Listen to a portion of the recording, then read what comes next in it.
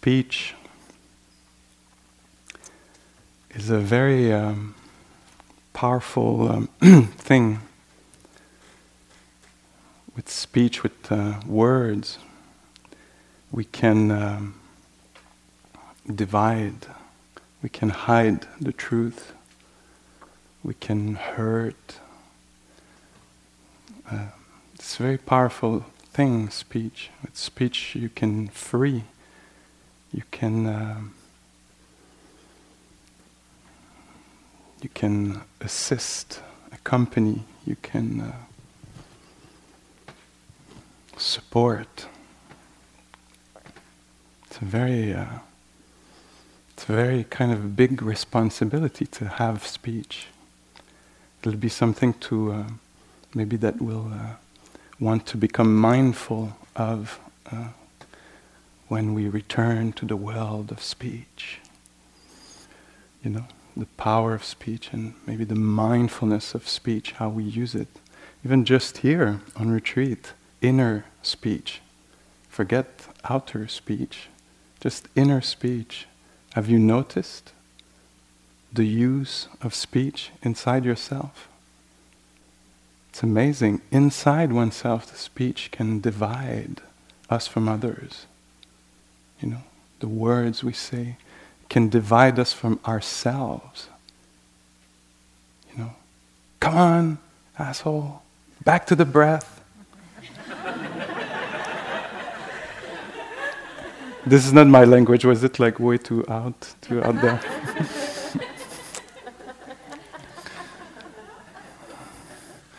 So speech is extremely powerful. For me on retreat, I get to notice this, you know, can hear myself in words. You've always been like this. This is how you are. Pascal, Auclair, you know. This is how you are. Look at that. No more nuance, you know, gone out the window. Just speech comes in like sharp, this critical, you know. So we come on retreat to reveal this, the power of speech inside of ourselves. And hopefully we'll be shaken enough or touched enough by the power of it. The power of, you know, sometimes I talk to myself, I say, it's hard, my love. It's hard to be you right now. Huh? You're all confused. Oh, you didn't get what you wanted. Huh? Really hard. And how these words can help me along, you know, accompany me. And so we're discovering this here, hopefully, some of it, something like this, something around that. I think about this often before speaking like this, because, you know, I'm given a full 60 minutes of speech. And there's a kind of a setup, you know, like I'm on a stage, everybody's looking in that direction. There's it gives authority, you know, because it's just the setup.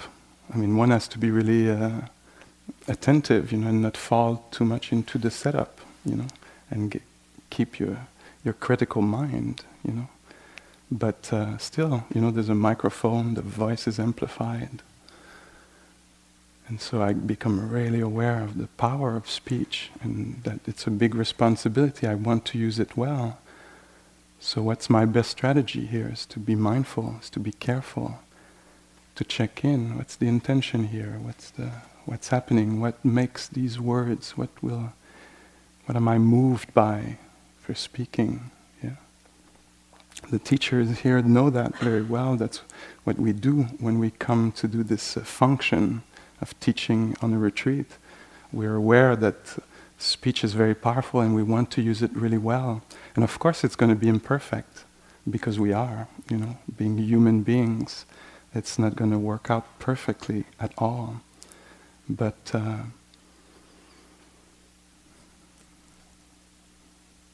at the same time, I'm thinking that's something that often comes back to me very strongly. I talk about this a lot lately.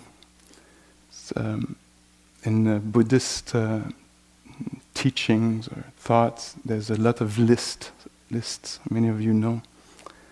And a few years ago, there was one teacher was sitting here kind of.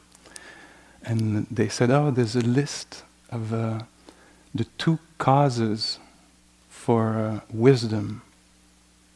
The 2 causes for wisdom to arise. And I remember, like, I might have been like in the crowd, like kind of half there. Like, okay, don't talk, okay. You know, who else is listening? You know, right there. Oh, she's listening. Well, yesterday she didn't seem so interested too much.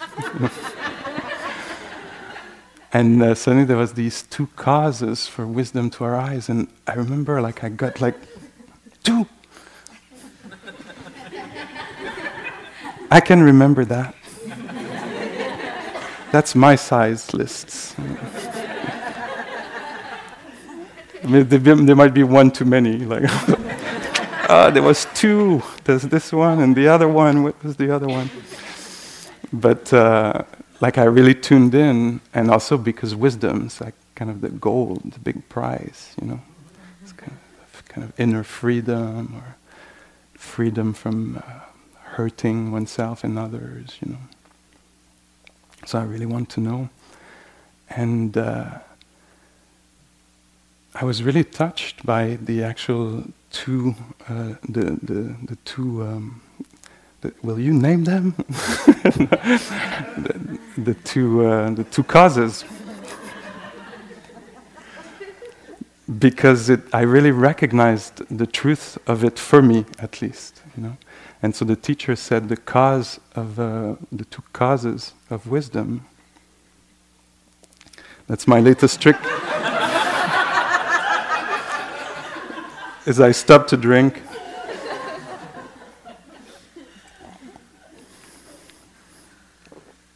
look around intently.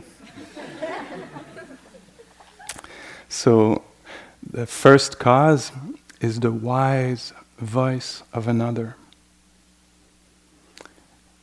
And the second cause is wise attention. And I'm still not getting over it, because I find this incredibly short and beautiful list. And what I recognize in my experience over the years is that every time I came to retreats, these 2 that was why there was a retreat, for a space to discover what is wise attention. And it was mainly through the voice of another, my teachers and my colleagues, a lot. And that's why I value retreat, because of the silence, the opportunity to develop a wise attention, and because the words mostly will be, hopefully, and it's been for me a lot of words of wisdom that have helped me align myself to reality, you know, and live in a better way. And so this is certainly the intention here this week and tonight, to use speech in order to direct attention in the right areas, to liberate the mind, or free the mind from its inner struggles. And the wise attention also has been very surprising to me, like what to pay attention to. Because to me, I would think, you know, you come in a place like here, you're given time, and like I would tend to think a lot about the future, the past, and think a lot about, I mean, a bunch of things, a bunch of consideration. And then in the development of wise attention, I'm told, oh, I like to tell that story of the first time I actually was taught about wise attention. The instruction was, oh, you want to develop an attention that will bring wisdom to yourself, like wise attention? Put your attention on your nose. And then I was like, oh, to free the mind, that would not have crossed my mind, that I had to put my attention on my nose. I was like, oh, well, that's kind of a surprising suggestion, but I'll try. I'll put my attention on my nose. I could be thinking about myself, you know, and the past and the future, but you're saying that I should put attention on my nose? And then I did that. Put attention on my nose. It was anapanasati, attention to the breath, especially at the nose in that case. And in this way, suddenly by just paying attention to the air coming in and out of the nostril, suddenly a whole lot of things were revealed to me. How the mind was behaving or misbehaving. How it would actually leave this task and get caught somewhere and excited about something and worked up about something and have a lot of become epic, like it does here. And so slowly it was revealed to me all the places to put attention to develop wisdom. Be attentive to your posture, Pascal. This is so primary. I'm never putting my attention on but not to fix it, just to know you're sitting or know you're lying or walking. I'm walking to get somewhere. While I'm walking, and I pay a lot of taxes for that, so they clean the street, they make it even, so I can get lost in my head, and not tumble or trumble, whatever the word is, And so when I walk, I'm usually lost in, some kind, anything, really. Sometimes I don't even know what, And then it's like, you could instead of putting your attention on what happened, what could have happened, who you could be, should be, could have been, would have been, but you just become aware that you're actually walking. Wow, so primary. And yet, as I do this, I keep making discoveries about the world, about the self, how it's constructed, how it gets stuck here and there. Yeah. Put attention on the breathing process, and you'll make discovery. Put attention on the pleasantness you feel or the unpleasantness you feel. Put attention on all the things we've been naming, the mind states you're in. Wow, the discoveries I've made. And so, tonight I'd like to talk a little bit about, as I understand it, the arch. You make your own decision on this. If I do this, is both, no? Kind of? Yeah. That's problematic. You guys should look at... So the arc of practice. And so the way I understand it is I'm invited to get out of my ideas about stuff, my preconceptions, my conditioning, my obsessions, my habitual way of thinking. And it's not an easy task to do, get out of my ideas and actually tune in reality through the senses. There's an image that the Buddha seems to have used that talks to me a lot. Imagine in this room here, let's say, or around here, on one huge rope, tied to the rope at one hand, an elephant. Just after this, on the same rope, a little further, a dog. Further, an eagle, a snake, a crocodile, and a monkey. Was there 6? That was the aim. Nobody counted, we're all on the same page. This makes 6. Imagine all these animals tied to the same rope. The elephant wants to go in the jungle, the dog wants to go in the town, the monkey wants to go up in the tree, the crocodile in the swamp, the snake in the grass, and the eagle in the sky. And so they're all pulling, and it's a big mess. This is a description of our minds, with the 6 senses. So we're like, a bird. Oh, I like these birds. I should move to oh, my knee, it hurts. I should talk to the manager about my knee. And then it's like, oh my God, I'm so scattered. Yeah, I've been scattered all my life. And then all these animals are pulling in all directions. And with mindfulness, we learn to make them stay with the animals, So instead of having one,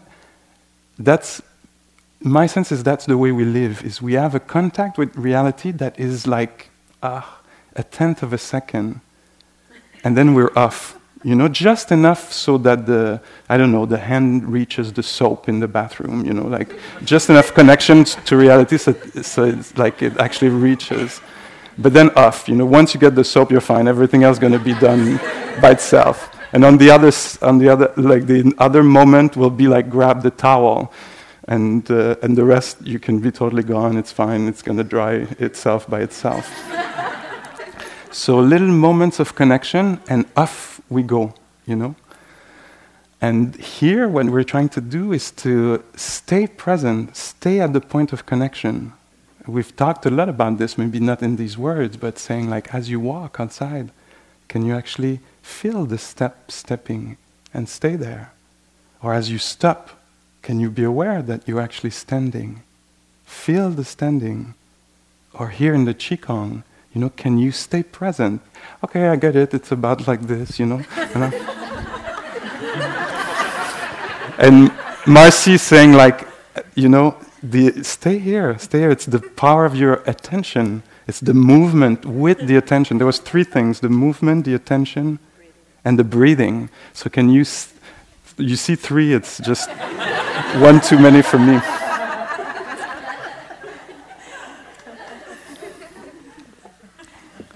So here we're trying to stay connected a little longer.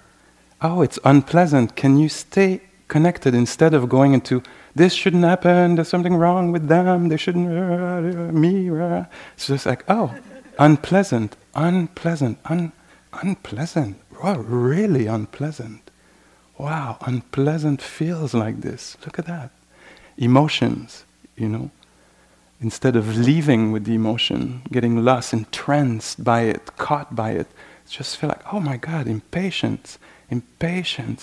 Wow, strong wave. Wow, fiery impatience. The whole body on fire with impatience. Wow. Whoa. And then it's lowering. It's like, wow, I was there for the whole thing. I didn't leave, I stayed for the whole event. Yeah? I remember one time, I think it might have been the first time I was talking in this hall, and it was different. There was people all over the place, and I was talking about something. There was a list. It was a long one, and I was talking, and at some point, my eyes just around here. Actually, it was here. I remember. There was one. White male older than me sitting there that I projected to be heterosexual and educated more than me. And his face was kind of neutral enough, kind of blankish, that I thought that he hated me and thought I was stupid. So I'm talking like this, blah, blah, blah, this thing, and then suddenly I see this person hating me. And I completely paralyzed. I actually got totally stuck. So I was sitting there, everything was gone, my memory, I didn't know what I was talking about. I couldn't move, actually. I was really frozen. I was like this, and everything was jammed. Maybe the heart, everything was gone. It was just complete blank, frozen being sitting on stage. And there was nothing actually happening. Except I still had peripheral vision. Apparently I did not lose all my capacities, because I could see my senior teacher. There was a whole row of teachers. Can you imagine? I was already pretty stressed, it's the first time I'm talking. And one of the senior teacher about where a temple is, there was people here, at some point went just like this, And I totally agreed with him, I totally agreed, something was supposed to be happening, and it was not. And so suddenly what came to my mind, what did I remember? Mindfulness. All these moments of practice in the years prior, suddenly there was this remembering, maybe it would be good to know what is happening, And suddenly I could feel my chest, completely contracted, and the heartbeat here on the side, and the hands completely rock. And then I remembered that there was my sheet there with information, survival stuff, And but I noticed that I could not actually move. I was stuck there. I couldn't lower my head. It was not possible. So I noticed wow, paralyzing fear feels like this. And then I just did my practice. Paralyzing fear. Wow, how interesting. Bringing interest to the present moment experience. Wow, cannot move the head. How amazing is this? And then there was also maybe some compassion that came along, or some friendliness, not judgment, come on! Nothing like this, just, this is how it is right now, my love. Wow, that is quite something. And then suddenly, wow, breathing. Oh, I can breathe. Whoa, I can lower the head. And I looked there, and at this point, it's a bit like now, actually. It didn't make any sense. At some point in my life, it had made sense. But I just remember loads of letters, and then I was interested in that. It's wow, I cannot decipher this. It's just, this is not going to be of help. There's way too many letters. I don't know who wrote this, but and I just, continued practicing. Wow, very intense. And suddenly, poof, I'm talking about the 7 factors of awakening or something like this, And oh yeah, I was talking about this one. And oh yeah, people were listening. And you should not look in that area. So some discernment and wisdom was coming back. There was the mind could coach itself. Don't look left. And so I gave the rest of my talk.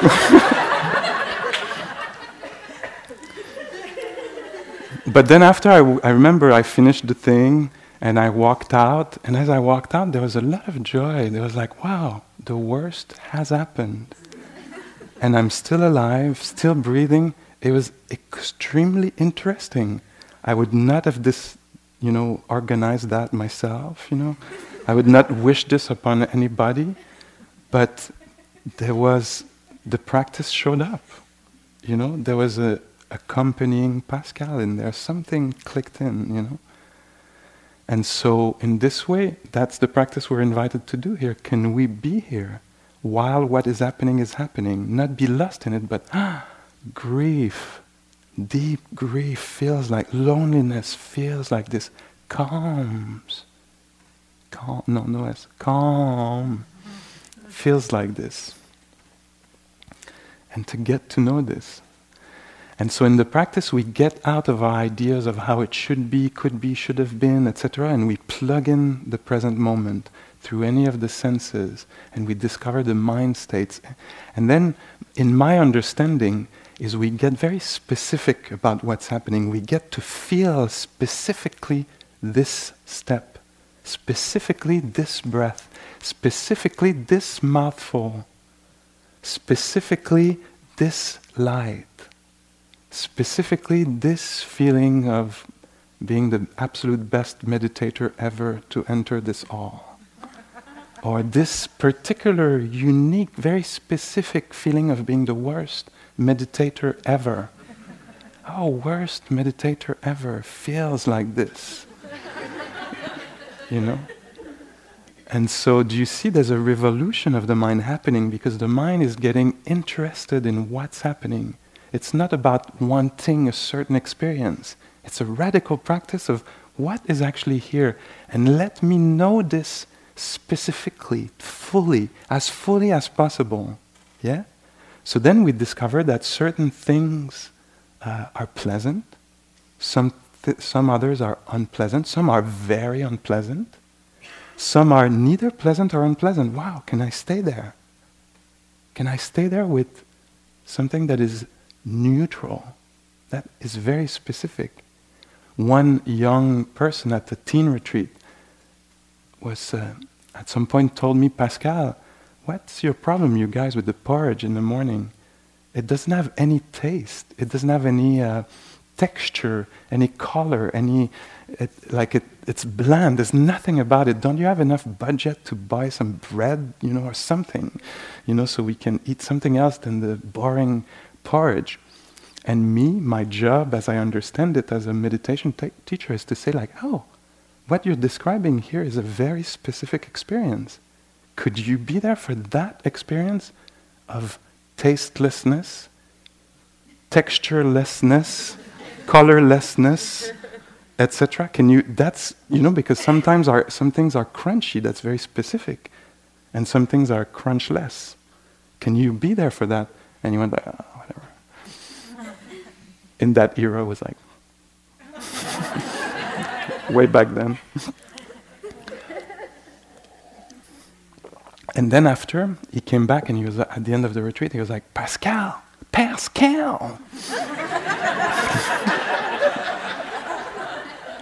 I'm eating my entire porridge now. It's so interesting. Bland, tasteless, amazing. And I was like, wow, this person gained freedom from porridge, or a freedom with porridge. Their happiness doesn't depend on toasts. They can be engaged in life with porridge.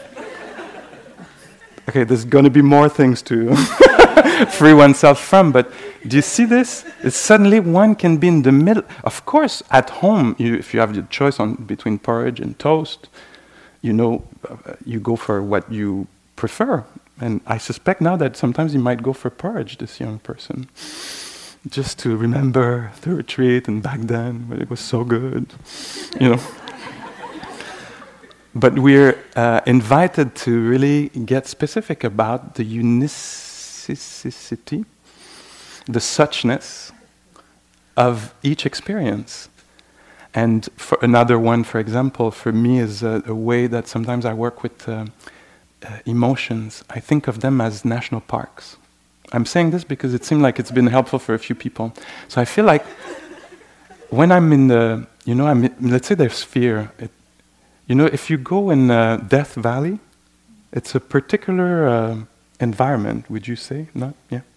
So the National Park of Death Valley, pretty dry, hot. It's a particular geology, atmosphere, luminosity. So in mind states, for me, it's the same thing. It's like, wow, look at that. This particular mind state that I'm visiting right now, visitor, feels like this. It's this particular rock formations or fauna or flora. And then suddenly I'll find myself in the redwoods, up north. And that's a whole different environment than Death Valley. And in my practice as a meditator is to wake up to that environment. Oh, slight joy, gratitude, feels like this. I don't want to be lost in the fear, and I don't want to be lost in the gratitude. Everybody's been so nice to me my whole life, and everybody's so amazing, and I don't want to be lost in gratitude. I want to be awake to gratitude. Wow, gratitude feels like this. Joy feels like this.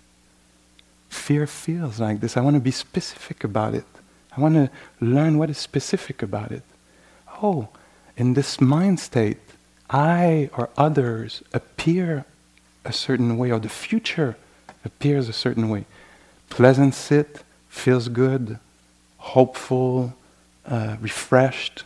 How does the next few hours look? I love it here. It's going to be way too short. Future appears beautiful, just pleasant. The next few days are going to go so fast, and we're going to be in silence together, and we're going to eat in silence together, And then, you have a next sit or something like this, scattered mind, achy body, unpleasant, discouragement comes. How does the next few hours look? Oh God, get me out of here. What are the escape ways? I can't possibly be here one more hour. In mind states, everything appears different. In grumpy states, people. I tell you, people. They don't care about people's stuff. They don't, And in another mind state, people, they do their best. Look at them. Everybody trying their best. So touching. Yeah? The Buddha used the image of the mirage. He said with mind states, this mirage, perceptions are altered. I want to wake up to this. I want to be awake in this. Oh, that's how it appears right now. Oh, that's the kind of thoughts that are produced by anger. It's like this is how it should be. No nuance, very sharp, like this, They've always been like this, they will always be like this, And suddenly in care, in kindness, it was hard for them. That's why they spoke like this, They're not always like this. It appears differently. I really want to be awake to this. So I want to get really specific about what is happening, yeah? So we go from our ideas about the world towards touching the world specifically, clearly as possible, being really there, going through the senses, through the mind states, being awake to pleasant, unpleasant, etc. Yeah? And then I want to take a few minutes to talk about this last movement of this arc I was talking about that I find extremely powerful. So I go from my expectation, ideas, etc., unquestioned biases, this and that, to being really there, plugged in reality, and then I can know, this is a thought about my mom. This is not my mom, this is a thought. I make the difference. Suddenly I know that a thought is a thought. Before I didn't know. I thought it was all the same thing, When I'm with my mom, it's my mom. When I'm thinking about her, it's also her. And when I'm imagining a fight with her, it's also her. And I can stay resentful of that fight that never happened, maybe. Do you see what I mean? We can get mixed like this, And so here we become really kind of sober about it. It's like, oh, this is not the past. This is a thought that is happening. This is a production of the mind, yeah? So we become specific about this. Some things are subtle, others are gross, some things are heard, some are felt, some things are blue, others are red, and it's becoming really clear. Oh, rice tastes like this. Very specific: brown rice, long rice, short rice, white rice, sticky rice, coconut rice. It tastes like, or rice now tastes like this. Rice seasoned with mindfulness tastes like this. Yeah? And so we start to be clear about this. And then there's another movement that happens in retreat, or over time in practice, that is very kind of powerful. You cannot make it happen, maybe a little bit, but it's just, it's not just. What happened in this last movement there is that now it's not the unique characteristics of phenomena that are revealed, that this is pleasant and this is unpleasant. It's unique to what's unique to every phenomena. What starts to come out as our attention is more and more stable, steadied, our mind is pacified, is not scattered and caught in all kinds of stories, as it stays, as it walks, as it sits, as it does the movements in the Qigong. What starts to be noticed and be highlighted and reveal itself is the three universal characteristics. This gets really interesting. So all the phenomena have different things about them. Again, some are heard, some are tasted, some are thought, productions of the mind. But all of them, and check this out for yourself, all of them have three characteristics in common.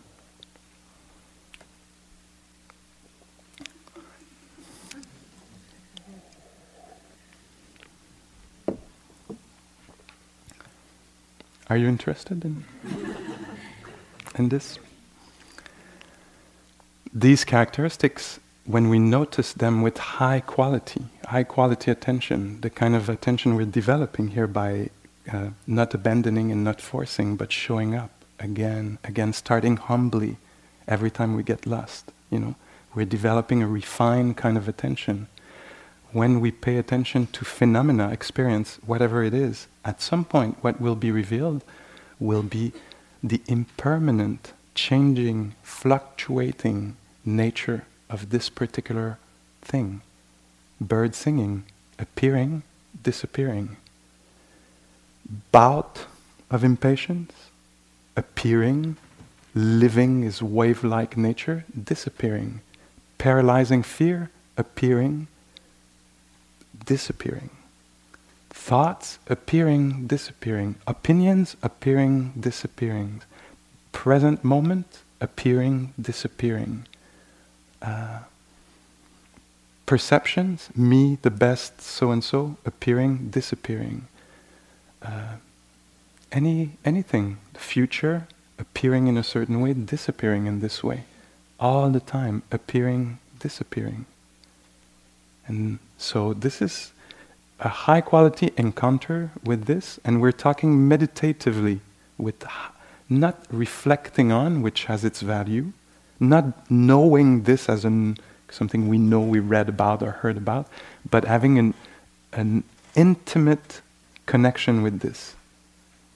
So understanding in Buddhism, there's 3 levels. One is information, it has its value. A second level is reflection, thinking about stuff, contemplating stuff.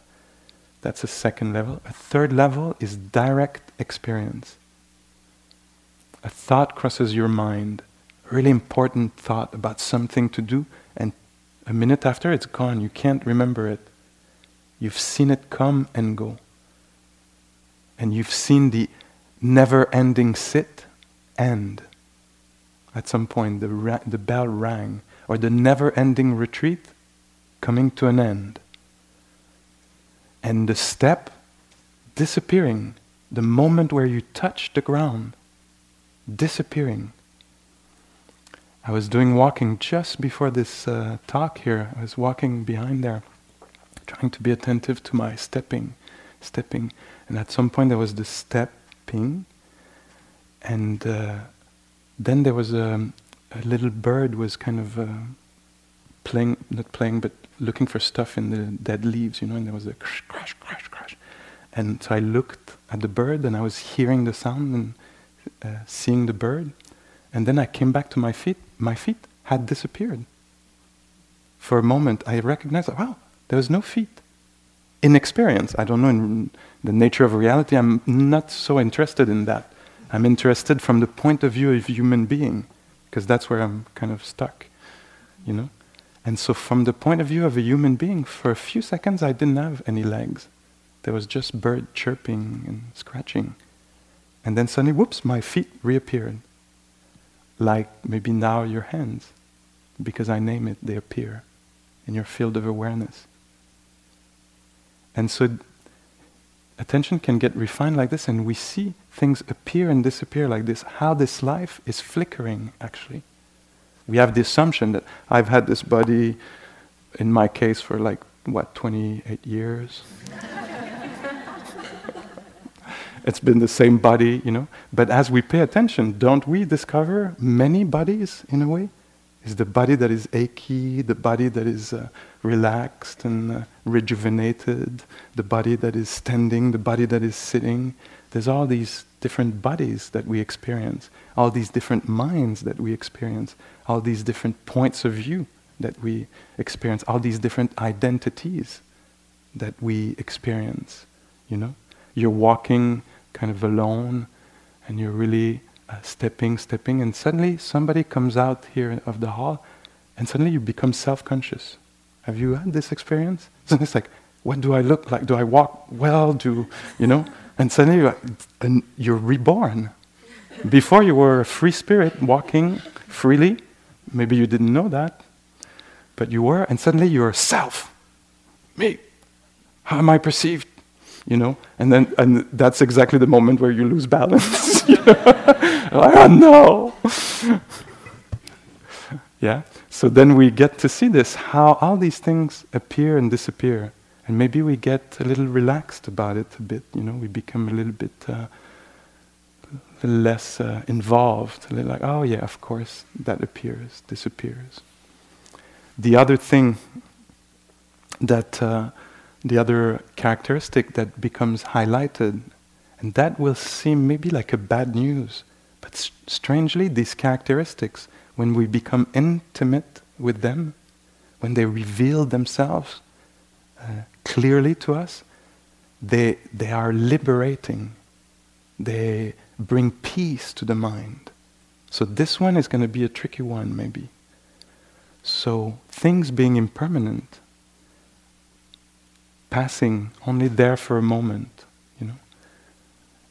being impermanent, they also reveal their incapacity to satisfy sustainably.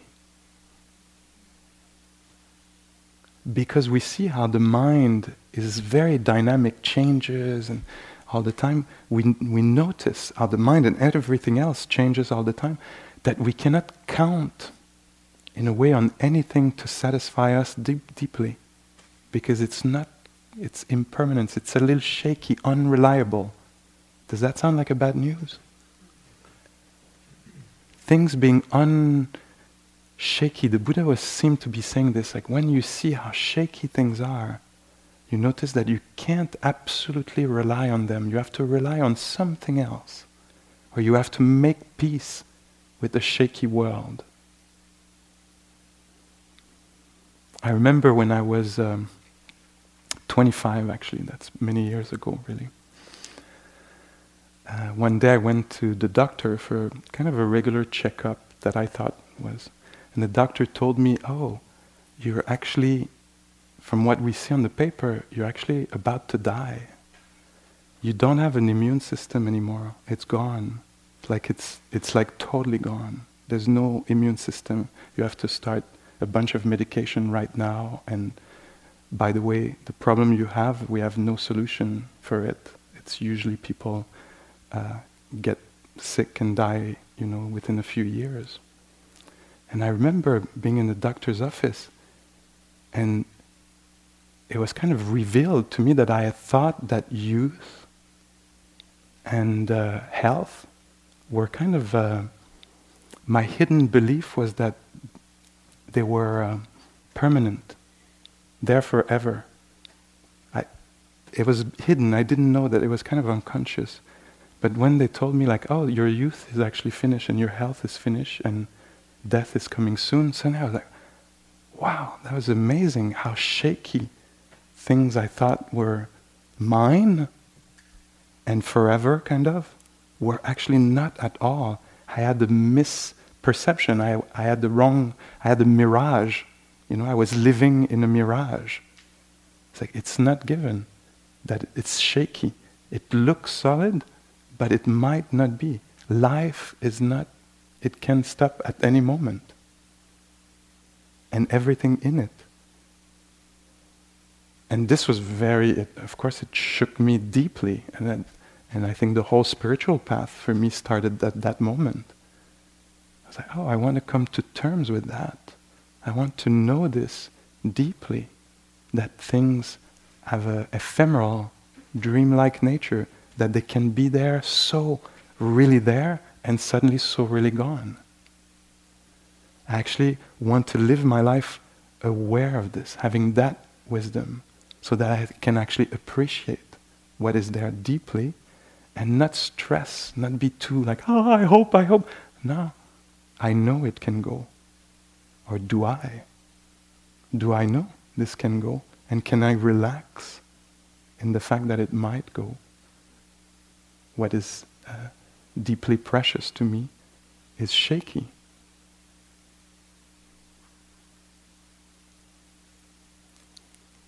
And so here, when we tune in, we might discover this, that things pass. Ideas pass, emotion pass, perceptions pass, sensations pass. Everything is transient, passing. Therefore, third characteristic. Are you ready, or is that enough? The other one, which is amazing to me, I'm still coming to terms with that, And again, don't believe me, but because of the two first, maybe, because things being impermanent and being shaky, conditional, when the conditions are right, they arise, and if the conditions are not right, they don't arise. And many of the conditions we don't have control over in our lives, Wow. Amazing. Would you sign up for that? If somebody said to you, okay, here's the deal. We're going to give you a human life. It's pretty much uncontrollable. Like outside, you'll be able to collaborate, participate, but you won't have control. This is not possible. We can't give you this, Neither outside nor inside, by the way. By the way, also, you'll be able to contribute, participate, but you won't get to decide, neither physically, nor mentally, nor emotionally. So you won't have control. Nothing will be completely satisfying. You will think that. You'll put a lot of energy into this, and then when you get it, you'll find out that, oh my God, it's a little shaky. I wanted that person. Now I get them, and I'm afraid I'm going to lose them. There's still this knowledge I have that it might not work. And now, they perceive me like this now at work, or they really perceive me as a good, this or that, very talented, but will they tomorrow? Or will everybody? Will this one too? And it's like, it's shaky. How people perceive me is constantly a little shaky. I cannot control. Please, everybody, love me. See how unique, amazing human being I am. You seem to almost agree, but there's 2 or 3 that I'm not too sure. I can't control that, So imagine you were about to come to life. So that's the deal. You won't have complete control. Things will not be that satisfying. Like you'll want, for example, a kid. You say, once I have a kid, my life will have sense, will make sense. Then you get the kid, and you're afraid for the kid because what's going to happen to the kid, And it's beautiful. It's an amazing thing, but still, it's shaky, Wow, amazing. Nothing will completely satisfy you. It's not in the nature of this reality to offer that from things, from phenomena. I think I want to know this early in the deal, At least check it out, So, not absolutely controllable, not satisfying, passing, ephemeral, everything in that deal that even things you really love, they'll pass. For sure, that's the only thing we can guarantee you, is that it'll pass. And then the last thing, the third characteristic, is that because of all this, you won't be able to own anything. Relatively, conventionally, you will. You can go buy an object and it's yours. Conventionally, it's yours. But maybe somebody will take it. Maybe they won't respect the conventional reality. Maybe they'll say, I know you paid for it and it's written in the contract, it's yours, but I decided it's mine and I go away with it, And nothing will ever be absolutely yours. Okay, interested? You want to sign up for this deal? Well, you didn't get to choose, apparently. Here you are, here we are in the middle of it. And what we're trying to do is do the best with it. You would think that knowing about this would make somebody cynical and depressed and stuff. And when this information and these insights, that's where they're powerful, is when we see this for ourselves in experience. When we have insight into this, it's actually liberating. It opens the heart. It's like, oh my God, this is the deal that we're in together. The first night I was telling you, what you're going to experience is going to be universal. It will seem like it's personal to you, but it will be universal. So this is what we're into. This is the universal human predicament. We don't get to control stuff. For sure we have a say. There's certain things we can do, but we'll never be sure that it's going to work out exactly as we want. Actually, it pretty much never does. It does once in a while just to keep us hooked. And can you be okay with this? And apparently, it's possible to totally be okay with this absolutely weird deal. It's possible to say, wow, oh my God, this is how it is. Okay. Let me be there with these conditions because I don't get to negotiate anyway. This is how it is. Okay, I'm willing to go into this. And when we know this deeply, the way we go into this is with heart, with care, with kindness, with compassion, and with joy. Because when it works out, when it's beautiful, when it's pleasant, when there's success, when there is generosity, we can rejoice. When there is harmony, we can rejoice. We can really appreciate it because it could so easily not have happened. And so we can really rejoice and take care of what's happening and be awake to see what's happening, clarify for ourselves. Okay, so it seems like these guys are telling me that if I get this car, I'm going to be happy forever. Okay, let me check this out. Is that true? I get the darn car, and now I'm afraid somebody's going to scratch it. It's uncontrollable, you know. Will my car still be parked there when I come back? You know? And so we get messages from the society, and we're invited to become really aware. And to me, that's the practice of the Buddha, independence. It seems to me that it's saying, I'll show you a technique so you can see for yourself. You don't have to believe anybody about anything. You can see for yourself what is what, and then value stuff that you value. Decide, make your decisions, you know. Not go from assumptions, from wish. I wish it was like this, so it should be like this. It will be like this because I wish that, you know.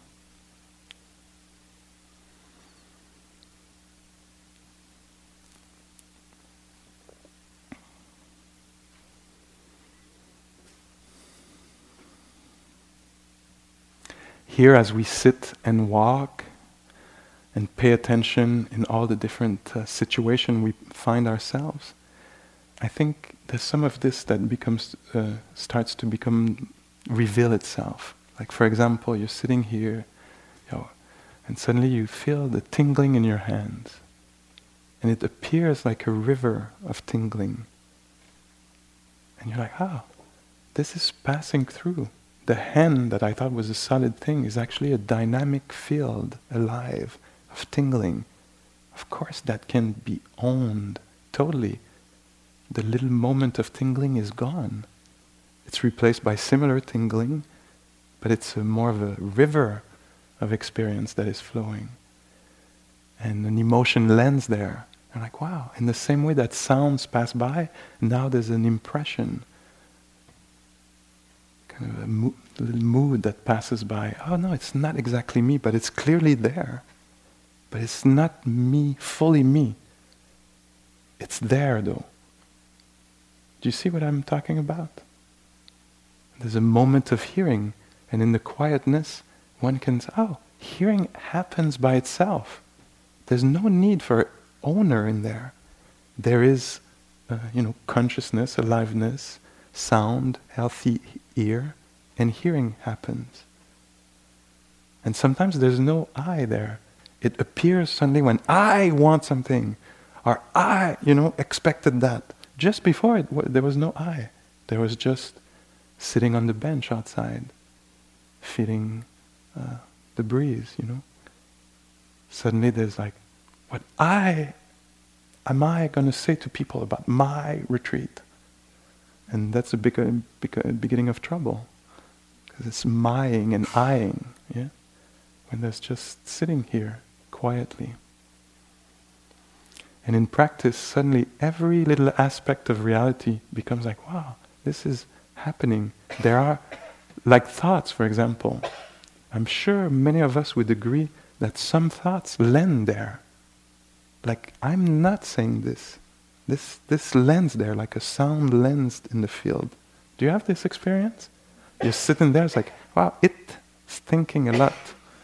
It has a lot to say. It's not exactly me. I personally would like it to stop. But it keeps coaching me, commenting on what's happening. It's an acquired thing. It's a conditioned thing. That's what it does. It's not exactly me. We clarified this. Imagine a cruel, not for you, that doesn't happen for you, only for me sometimes, a cruel thought crosses my mind. I hope you pay for that. You put your sandal where I put my sandals. You put your sandal in my space. I hope you pay for that. If I'm identified with that, if I take it personal, if I make it me, it makes me a cruel person. That is a problematic situation. If, and this is here we're removing the me-I lens, we could say, and we're putting on the Dharma lens, where we recognize what is happening specifically. It's like, oh, this is a thought. This is a cruel thought.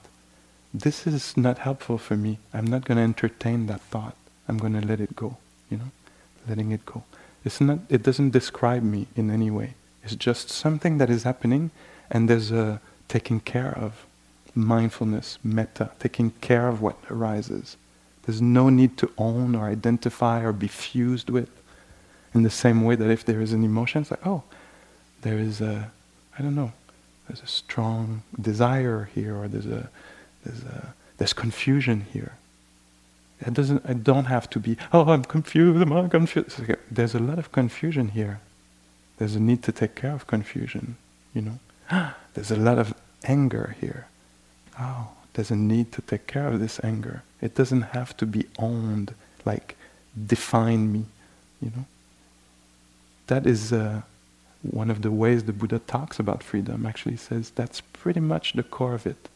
If you're fused, if you're identified with events, it's going to hurt with anything actually. Because that thing is going to change, and it's going to reveal itself that it was not you or yours. That it was there, and it needed to be taken care of, but it was not you exactly. So that's very interesting in a society where we tend to own, define ourselves, my intelligence, my this, my that, And in this practice, there's a renouncing of that. There's generosity. Wow, it's beautiful. Generous heart is there. Sometimes here. I'm so generous. Did you all notice that I am generous? I should tell you how generous I am, just so you know. Then that's the stress, because now I want you to know that I'm generous, and I'm attached to my identity as a generous person, and it's shaky. You might not all agree. And, so it's like, suddenly I'm all stressed out, because it's mine. Did you see there was a movement of generosity in my heart? I don't think you guys noticed. But since I have the microphone, I may as well tell you that generosity came, and it happened a lot to me. That's a regular occurrence in moi. So owning something that is beautiful, suddenly it's being kind of like, something, there's a twist that happens to it that is a sorry little twist, When in this practice we're like, oh, can you recognize specifically how kindness, generosity feels, compassion feels? This is good stuff, good mental factors. They don't belong to anybody, but when it's there, it's usually helpful, And when there is hatred, notice it doesn't define you, but when it's in there, it's actually good to take care of it and maybe not entertain it and do our planification of the next week based on that emotion, or what we'll say or do.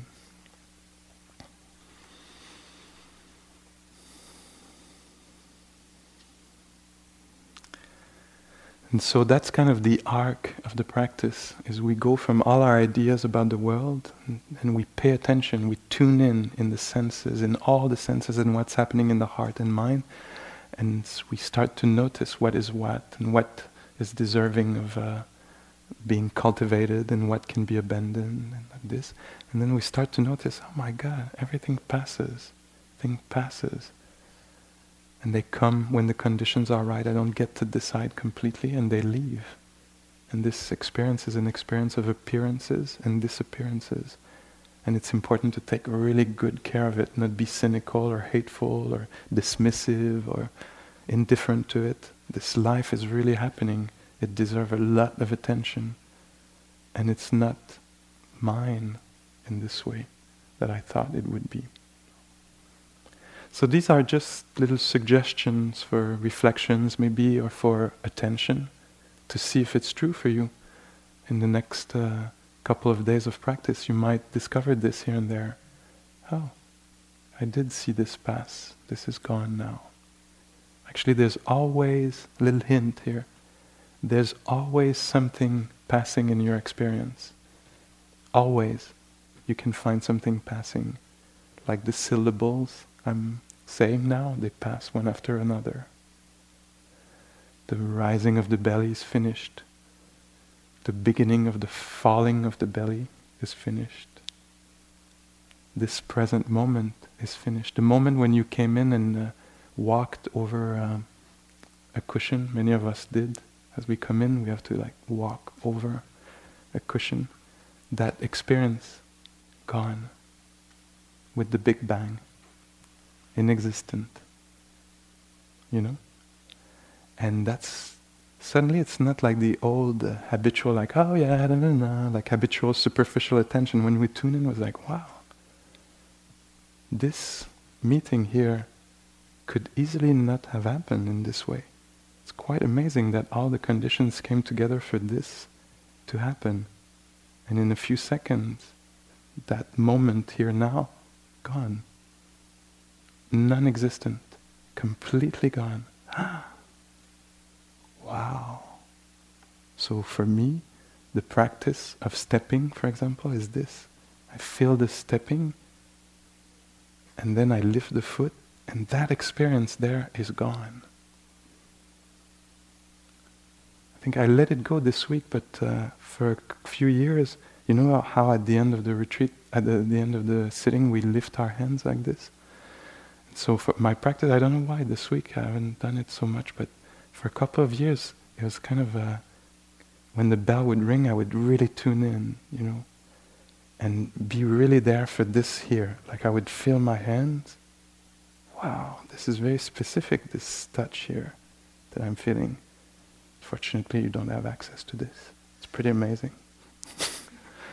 And then I would just be really attentive and then just notice that this experience, so existent right now, this touch, this heat, suddenly, gone. It was so really there, and now inaccessible. And now this, and when it touches here, wow, amazing, and it seems so real, but then I'm afraid to do it. Gone. And watch out. Whoa. Touch feels like this. Amazing. No boredom in my world.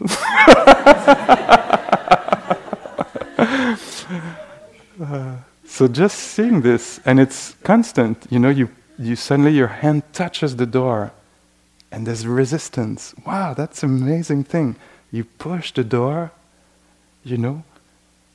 and suddenly you lift the door, it's gone. All this resistance against the door, the heavy door, is gone. And then, oops, the miserable self reappears. Oh, poor me. Wow, it was gone for a second. I remember one time I'll finish with this. I was very miserable. It's like grief, and it was really intense. And I was sitting outside, and suddenly the bell rang for the meal. And I knew from earlier, having seen what they were doing in the kitchen, that it was pizza they were preparing. And I remember I was like, miserable me. And then the bell rang, and then I was like, pizza! And my whole body went like this, and I stood up, and suddenly miserable me came back. But for 2 seconds, maybe a second and a half, there was no miserable me. There was just pizza. And I was like, wow, the world is so shaky and impermanent, ephemeral. And right then, to me, what appeared to me, which was liberating, was like, oh, miserable me is extremely ephemeral. Give it pizza. And it disappears, you know. Suddenly it's greedy moi, you know. I'm reborn in the hungry ghost. Give me the pizza. Let me get there first, you know. But I remember I was shaken. I was like, oh my God, I'm so invested in miserable me. And actually it was so light. It actually completely vanished. And now it looks so heavy. It feels so real and three-dimensional. Wow, let me know that. Let me be aware of this. Because this actually appears heavy, appears serious. And maybe it's not, it's just mirage-like. I'm just saying. So let's sit in an ephemeral moment here.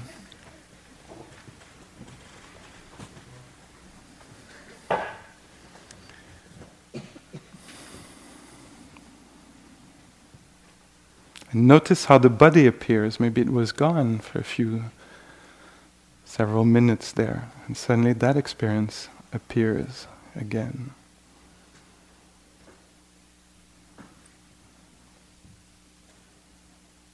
It's a very specific experience, this body now, or this mind state you're in.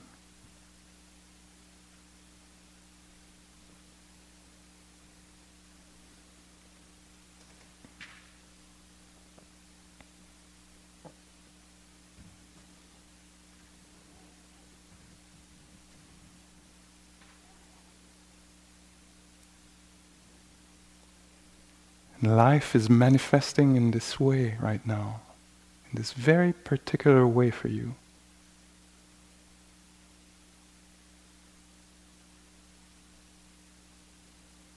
Can this be known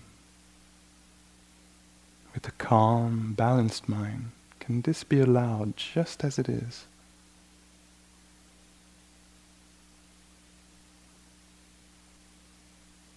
Be it pleasant or unpleasant, or neither pleasant nor unpleasant. Can life be allowed to manifest like this right now? Just for this moment.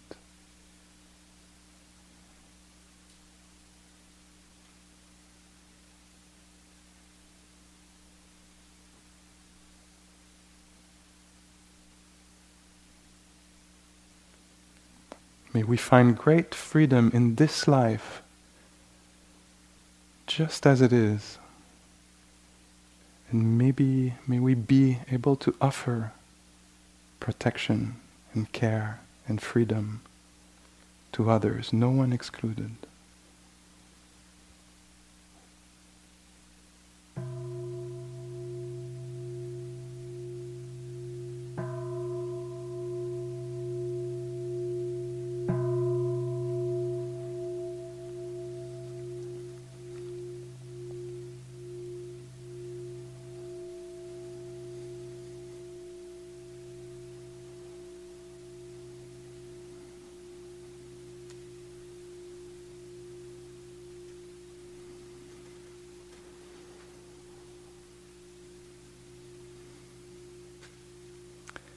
Thank you very much for your considerate attention.